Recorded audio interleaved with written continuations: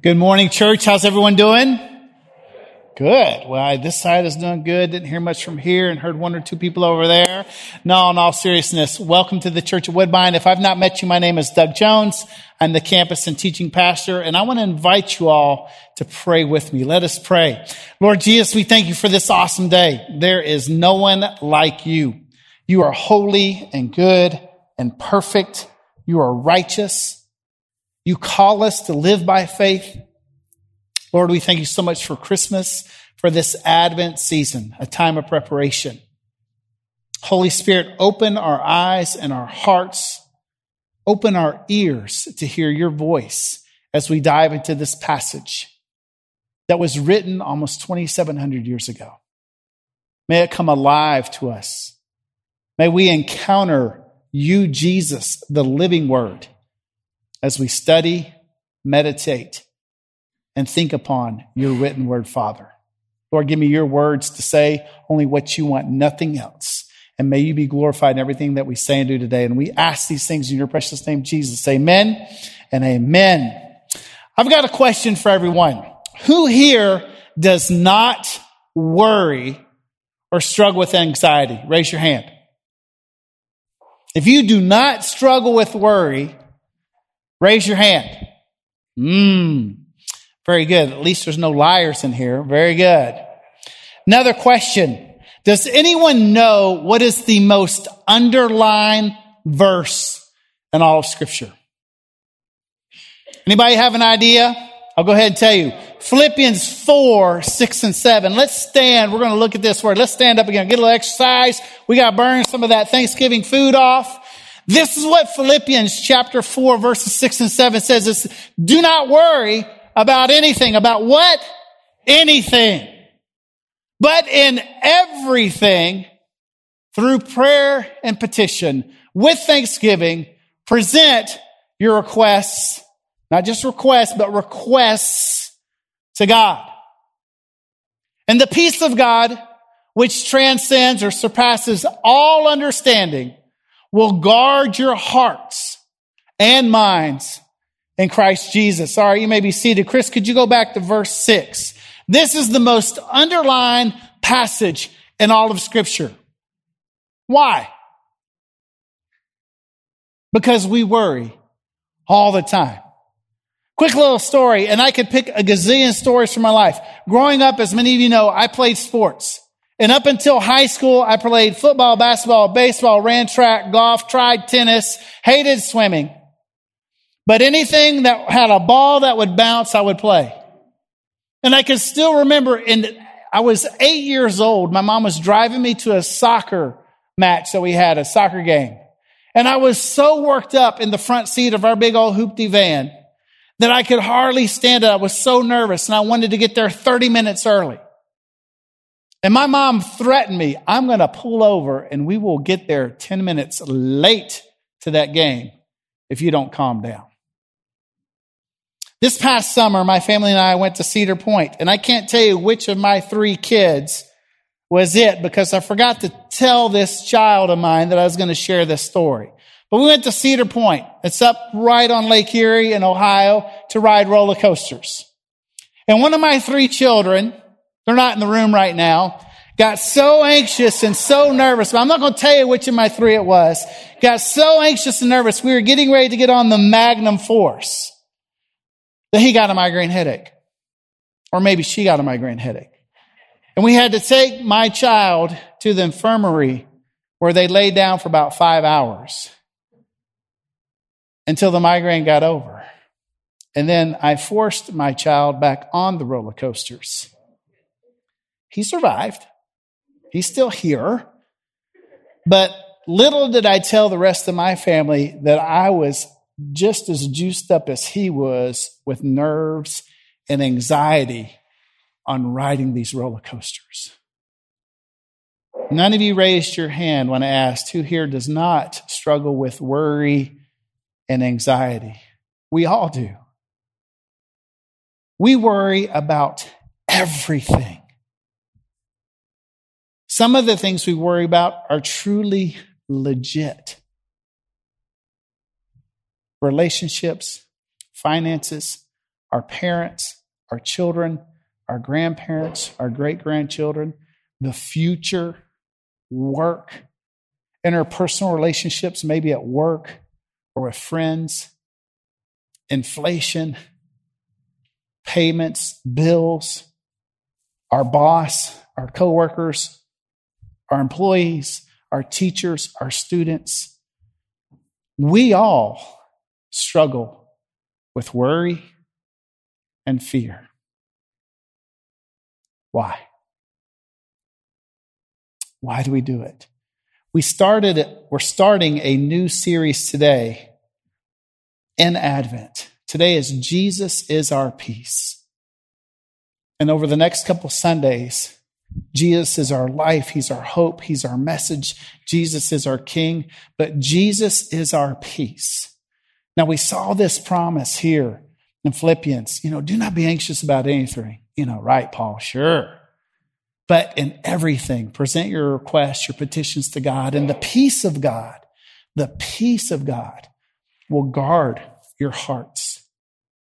Man, I wish that was true in my life 100%. I wish it was true in my life 10% of the time. But Jesus, one of his names is Prince of Peace. And right here in Isaiah, open your Bibles if you got it, Isaiah chapter 11. And Vera, thank you so much for reading. Isaiah chapter 11, starting in verse 1 through 10. And there's a lot here. To give you a little bit of background of Isaiah, and if you can't find Isaiah, it's literally like in the middle of your Bible, so you can open it up. And it's one of the big prophets, which means it's the biggest book of the prophets written. Isaiah is my favorite prophet. He lived about 700 years before the time of Christ. Isaiah, this book here, when you read it, it's poetry, hyperbole, it's prophetic form. There's so much in here. It's like, this doesn't make any sense to me.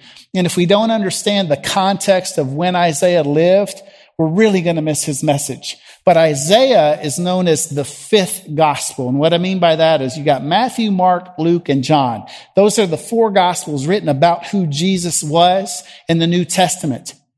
Isaiah is quoted more than any other book in the Old Testament and the New Testament. And Isaiah has some of the big, like massive, expansive, prophetic prophecies of the Messiah.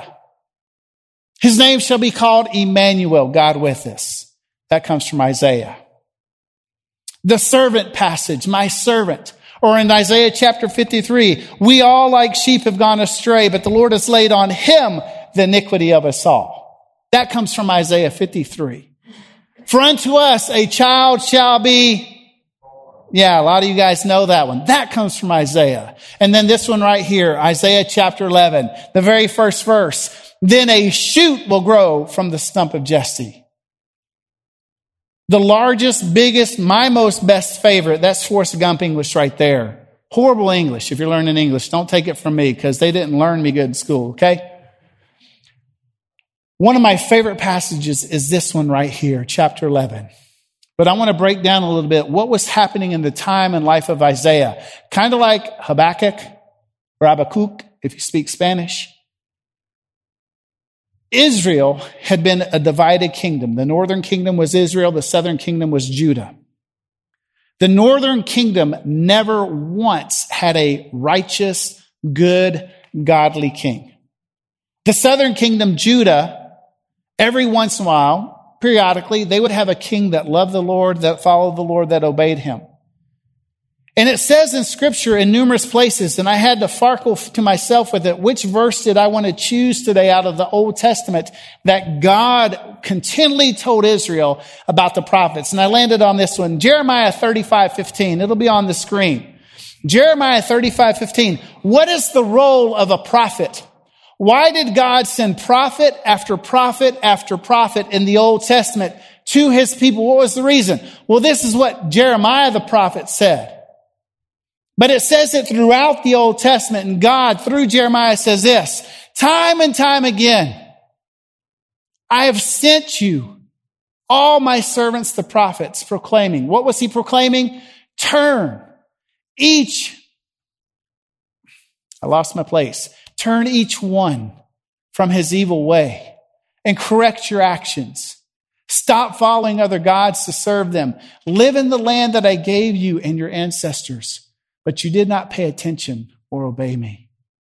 All throughout the Old Testament, God sent prophet after prophet to encourage, exhort the people of Israel, his covenant people, to repent and to turn away.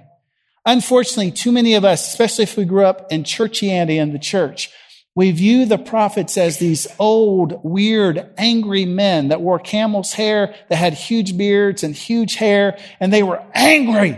Turn, repent, or you'll pay. But there are numerous passages apart from this one where God said through the prophets, day in and day out, I stood there with my arms wide open, calling you to turn and to repent, to come back to me. But you refused. You see, our God, he's a holy, just God, and he does punish wickedness, and he will. He sees all things, and no one can outmaneuver him or manipulate God. Everything we do, or it's going to be put to the light. And it's a dire thing to be in the hands and in standing in the presence of a jealous God, because as the author of Hebrews says, he's an all-consuming fire. And we should tremble before him. It's the real deal. With his love, with his righteousness and his holiness, he's also love. And more than anything, we sang it earlier, God so longs and desires us to be restored and reconciled back to him. And he doesn't do it through shame and manipulation. He does it through his love and compassion and his mercy and truth. And while today is today, while we have breath, oh, may we repent and turn from our evil ways and worship at the feet of Jesus for his mercy and grace. But woe to the one who hardens his heart and refuses to turn to the Lord. They will suffer for eternity. And so with the prophets, God sent prophet after prophet to Israel to call them back to himself, because God longs for reconciliation and relationship. So Assyria, say Assyria. Assyria was the international power during the time of Isaiah. And Assyria and Egypt were fighting each other. And Assyria was growing in influence and power. And Assyria was wanting to take over all of Israel and Judah all the way down into Egypt. You see, Israel is just a tiny little country. It's like the size of New Hampshire or Vermont. It's a really small country.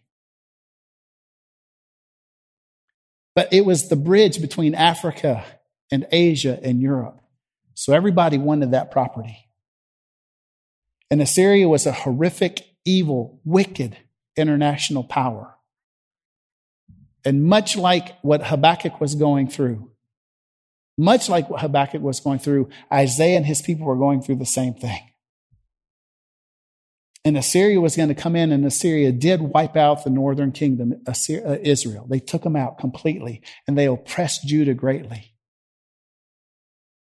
We talk about worry, we talk about fear, we talk about anxiety. All of us have been going through inflation the past year and a half. It's horrible. I went to Chick-fil-A the other day. Sorry, Chick-fil-A. But I was like, first time in forever. I was like, wow.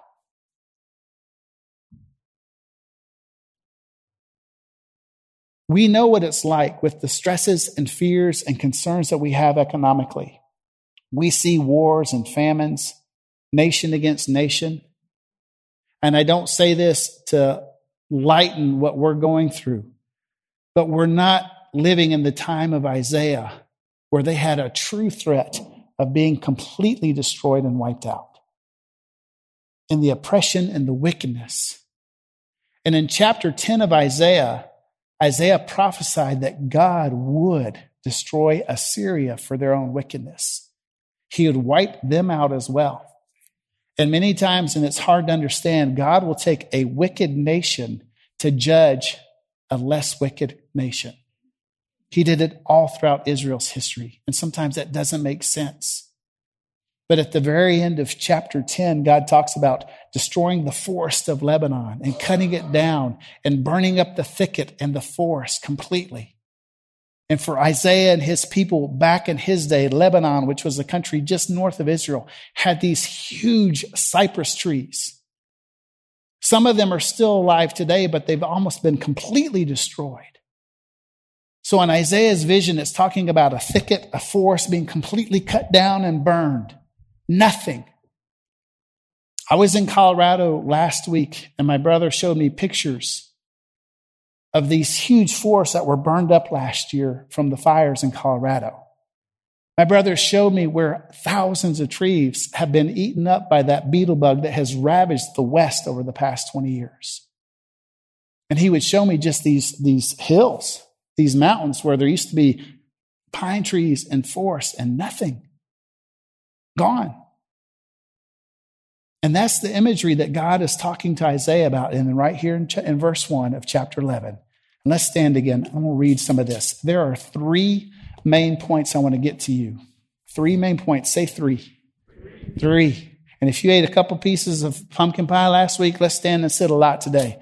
There's 3 things. And Chris, if you put those 3 points up, the first one is this: the promised Messiah. That's the first thing we'll look at today. The second one is this: reconciliation and restoration. And we're going to look at a couple verses that might seem kind of weird to us, but reconciliation and restoration. And the third one is this: how the nations respond to the Messiah. Those are the 3 things we're going to look at. Here's the first one, the promised Messiah. It's verse 1 through 5. Look at what Isaiah says. This is Holy Spirit inspiration. Then a shoot will grow from the stump of Jesse, and a branch from his roots will bear fruit. The Spirit of the Lord will rest on him, a spirit of wisdom and understanding, a spirit of counsel and strength, a spirit of knowledge and of the fear of the Lord. His delight will be in the fear of the Lord. He will not judge by what he sees with his eyes. He will not execute judgment by what he hears with his ears. But he will judge the poor righteously and execute justice for the oppressed of the land. He will strike the land with the scepter from his mouth, and he will kill the wicked with a command from his lips. Righteousness will be a belt around his hips. Faithfulness will be a belt around his waist. You may be seated. The very first thing is the promised Messiah. And if you've read the Gospels, you might be thinking, wow, Jesus quoted this in one of the synagogues. Actually, no. Jesus quoted another passage later on in Isaiah, but it says the same thing. But remember, God in chapter 10, he's telling Isaiah, look, Assyria and Lebanon will be wiped out. That forest will be gone, spiritually and literally. But then what does he say? Then a shoot will grow up from the stump of Jesse. A branch from his roots will bear fruit. Okay, who is Jesse? It's not Uncle Jesse from the Dukes of Hazzard, okay? Jesse is the name of King David's father. And Isaiah and the people of Israel have suffered for centuries of evil, wicked, Davidic kings. Many of David's descendants were not godly kings at all. And it had gotten so corrupt and so unjust that God was going to pour his wrath out upon Israel and upon Judah. But see, there's always new beginnings with our Heavenly Father. His longing is for reconciliation, restoration, renewal, revival, and redemption. And God is encouraging the people of Israel through Isaiah. He goes, we're going back to the very beginning. That a shoot will come out of the stump of Jesse, a branch, and it will bear fruit. Do you know what the largest, and sorry, I'm going to use some Colorado imagery here because I was just in Colorado. What is the largest tree that exists? It's the aspen tree. Because it is one tree. You will see a whole mountainside of aspen trees. It is one tree because they share the same root system. And even though the forest gets cut down and gets destroyed, even though the Davidic kings, the generations following King David are evil and wicked, and Israel is about ready to implode, God prophesies through Isaiah, but through the stump of Jesse, a shoot will sprout up. A branch will grow. It looks like they're wiped out, but no, another is coming and he will bear fruit. And then it describes Jesus right here. 700 years before Jesus lived, this was proclaimed. The Spirit of the Lord will rest upon him. And when Jesus started his ministry and was baptized by John the Baptist, who descended upon Jesus? The Holy Spirit like a dove.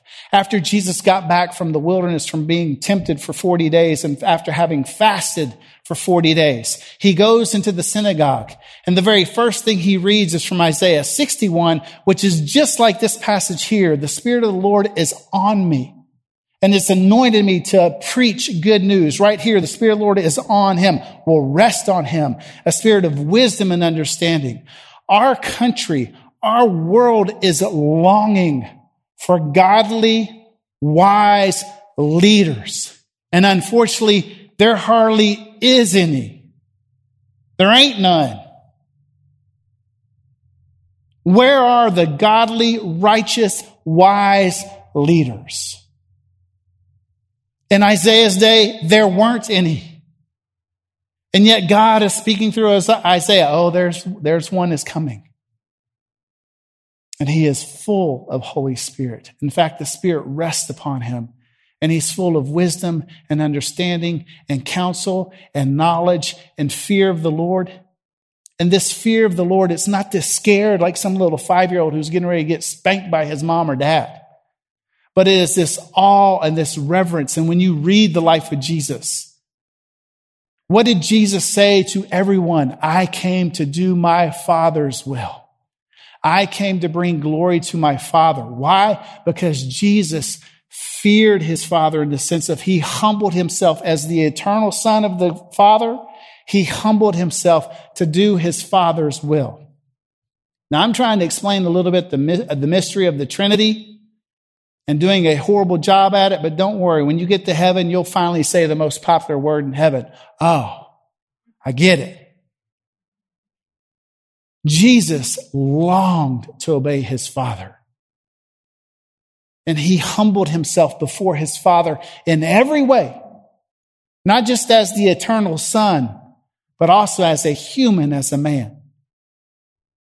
And it continues to describe Jesus right here. He's a shoot. He's a branch. He will bear fruit. It also says that he will judge righteously and execute justice. How many of us have been falsely accused?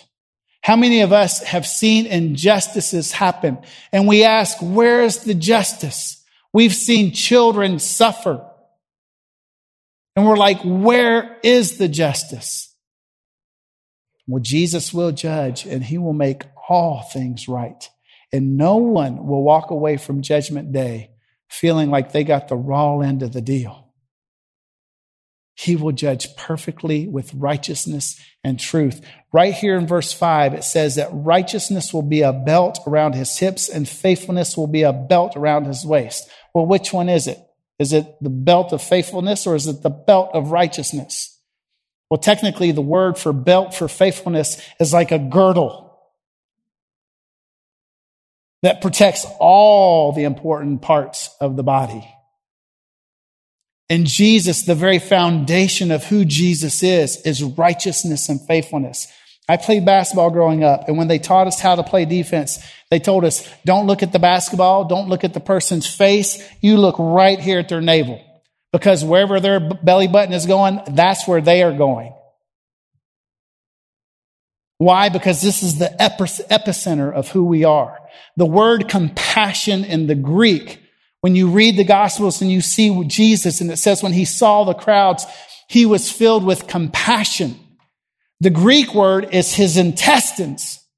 Because back during Jesus' time, the idea and thought was that your emotions came from your gut. I can tell you, riding those roller coasters with my middle son, I felt a whole lot right here. And it felt like it was coming up and going to come out. Jesus judges with righteousness and faithfulness and truth. We can trust him. He's not only worthy of our trust, but he's faithful to hold us in his hands. The second point is this: reconciliation and restoration. Let's stand again. We'll go quick. Burn these calories. Come on. Here we go. Starting in verse 6 through 9. The wolf will dwell with the lamb, and the leopard will lie down with the goat. The calf and the young lion and the fattened calf will be together, and a child will lead them. The cow and the bear will graze, their young ones will lie down together, and the lion will eat straw like cattle. An infant will play beside the cobra's pit, and a toddler will put his hand into the snake's den. Did someone laugh? That was awesome. They will not harm or destroy each other on my entire holy mountain, for the land will be full of the knowledge of the Lord as the sea is filled with water. Okay, you may be seated. Excuse me. This part of the passage has a very strong Garden of Eden imagery. The lion and the lamb, the cow and the bear, the leopard and the goat, and a little child will lead them. I spent way too much time trying to find some really cool pictures of this. And some are kind of cheesy and corny. You know, I found one of the ones I wanted to show up there. And I thought, man, isn't that cute and sweet? Or maybe that's a fond lollipop that he's getting ready to. And I just wasted way too much time. But could you imagine if that was really true? There's one I found of like this tiny little lamb and this huge lion behind it.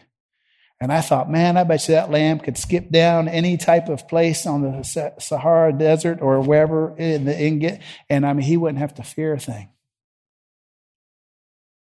Because if his boss, if his jefe, if his protector is that huge lion, no one's going to mess with him. Chris, do you mind putting the picture up with the lion with the two goats? This Garden of Eden imagery right here. Okay, what does this mean? Like, was Isaiah drunk? Was he smoking pot or weed? Like, what's going on here with this? Well, lions consume goats and lambs. Leopards eat gazelles. Cows are the hunted. So are sheep. And yet it says a lion will eat grass, graze like cattle. These are animals in the animal kingdom that are at enmity with each other. And yet when Jesus returns, he'll bring complete restoration and reconciliation. You know, there's a passage, and we know it really well because it comes from Luke chapter 2, when Jesus was born and the shepherds are out in the fields, and then an angel shows up. And he says, don't be afraid. You know, I bring you tidings of good news. And then a whole multitude of angels sing. And what do they sing? They sing, glory to God in the highest heaven and peace on earth to people he favors. And we talk a lot about, and there's tons of stories, and some of them are fake and real, about during World War I and World War II, that the German and Allied sides would have a treaty for one day. What day was that? Christmas. And there's tons of stories. One is this, and I don't know if it's true, but I'm going to share it because it's a good story. There was an Allied soldier during World War II who got lost during the Battle of the Bulge. And he knew it was Christmas Eve, and he heard someone talking, coming along. And so he thought it sounded like an American. And so these two soldiers, they huddled up together in the snow, and it was below freezing. And they sang hymns together. They shared scripture stories together because that Allied soldier was a believer, and he was lost. And when he found his buddy, they were there together, and they prayed, and they thanked the Lord for their families for Christmas Day. And they kept each other warm. And that next morning, that Allied soldier, when he woke up, there was a Hitler youth knife right beside him with a note from that soldier who happened to be a German Nazi soldier, but a believer as well. He could have easily killed him, but he didn't, because they had a father in common. Now, is that just a good old big fish pastor story? Maybe. But see, the power of Jesus brings reconciliation and peace and restoration to those who are at war with each other. Jesus is the only one who brings true peace, first and foremost with our Heavenly Father, with God. Every human who is born a sinner, and Scripture is very clear. Every human who lives, who is born, is an enemy of God because we're born sinners. No one is good. Greg and Patty are getting ready to go across the ocean to see a new grandbaby daughter soon. I hope I didn't let that spill. And she is going to be one of the most precious little humans that they'll ever hold in their hands. That's great news. And I got some bad news for you. That little baby is going to be a wretch. Is a wretch and is in dire need of salvation through Jesus. And it's hard to believe that when you hold these precious little babies. But no human is good. No one seeks God. We're all under condemnation. And we're all in dire need to be reconciled back to our Heavenly Father. That is why we have all those global workers over there. That's why we celebrate missions. That's why we long to see people go. That's one of the reasons Johnny announced this earlier about the storytelling workshop with the Hegel starting next week. It's just 4 Sundays, 9:30. You guys can get up earlier than normal if you don't come at 9:30. But it's an incredible way to learn how to share stories, the Christmas story, with friends, family, neighbors, coworkers. I want to encourage you to come. But why? Because everyone is in dire need to be reconciled back to our Heavenly Father. And the only way, say only way, is through Jesus Christ. He is the only way that we will have true peace with our Heavenly Father. There's no other way. And I know most of you guys know that. But I don't know if we truly understand and realize that those who haven't surrendered their lives to Jesus are under harsh, eternal condemnation. And if we don't tell them who Jesus is, who will? Who will? And see, this imagery right here is talking about what's going to happen when Jesus restores all things. Jesus is our peace. He is our peace between us and our Heavenly Father. And Jesus also is our peace in that through the power and presence of Jesus, we can forgive those who sin against us. We can forgive those who have offended and hurt us. And some of us have been hurt tremendously by others. Some of us have been rejected, abused, abandoned, lied to, betrayed, disappointed.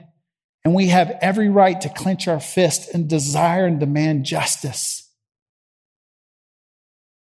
But what God has called us to do is to forgive one another the way God has forgiven us through Christ. In this cute little imagery, and Chris, if you don't mind putting the lion and the lambs up there again, this is awesome. I love this picture. Now, I think it's a painting. I have a hard time believing that they would get this male lion to behave himself like that. But when I look at this imagery of these 2 tiny little goats, these ewe lambs and this lion just looking at them, and the lamb is cuddled up in his arms. And I'm sitting there thinking, only Jesus could truly do that. Jesus gives us the power and strength and ability to forgive and to ask for forgiveness. Why? Because Jesus is our peace.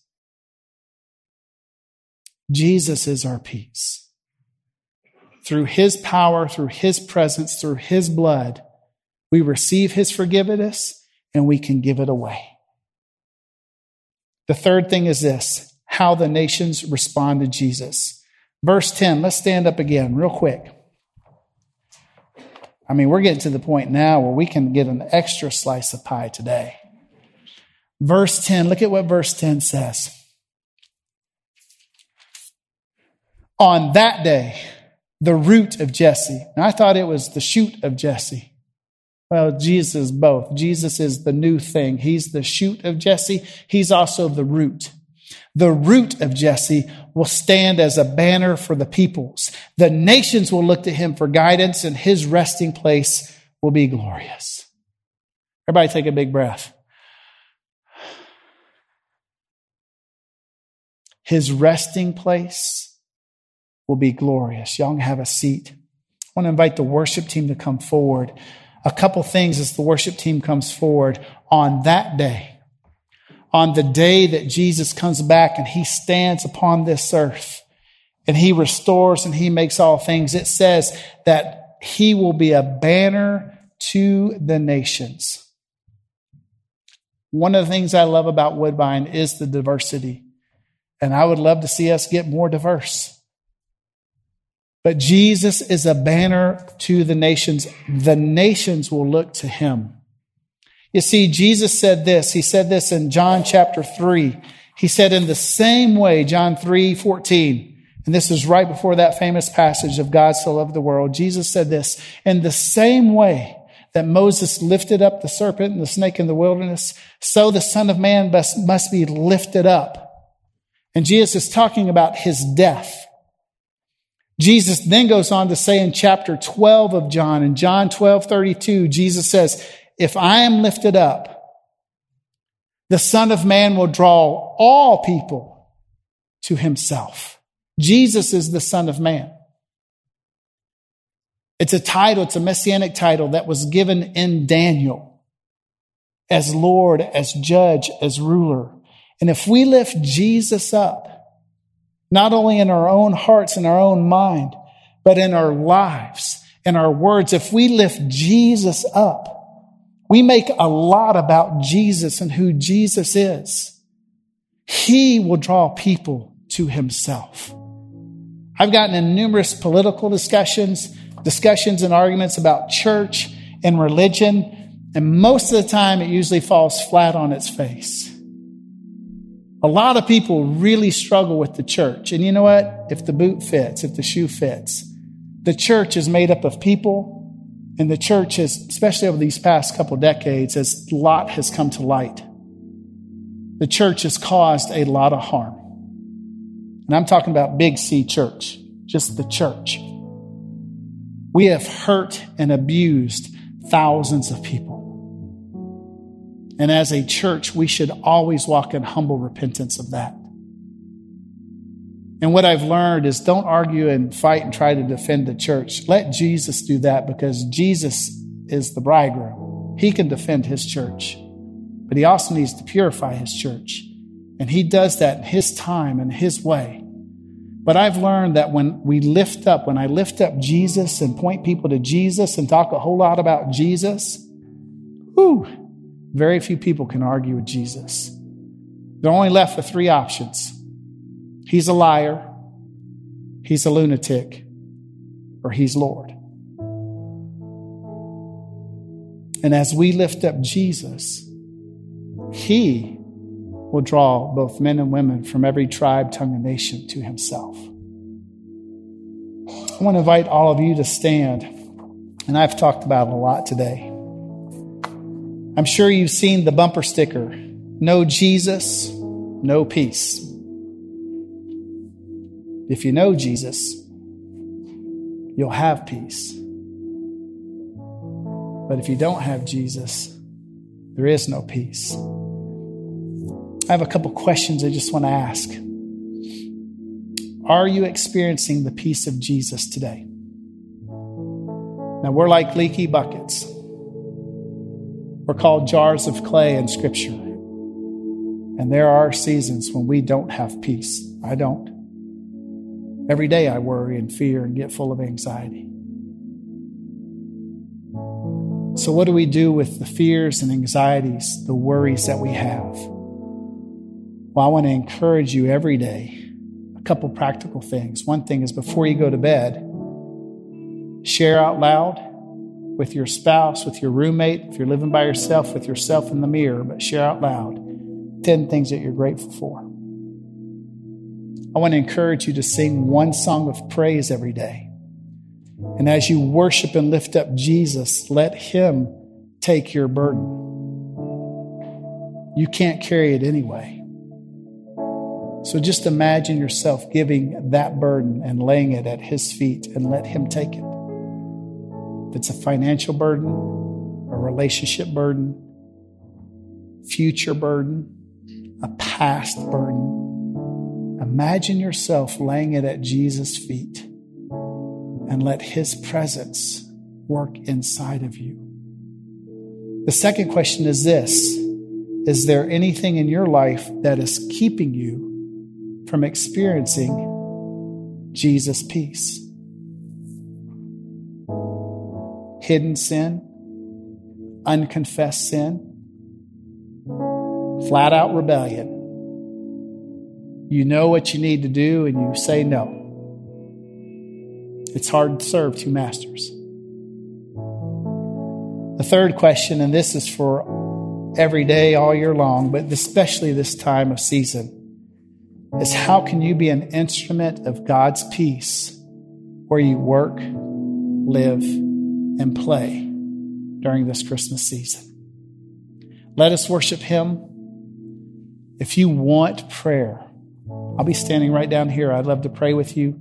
Johnny will be over at the next step section. If you've got questions about what we talked about today, about this passage, maybe about how do you put your faith in Jesus? Maybe you have a prayer request. We would love to pray with you. Let us worship Him.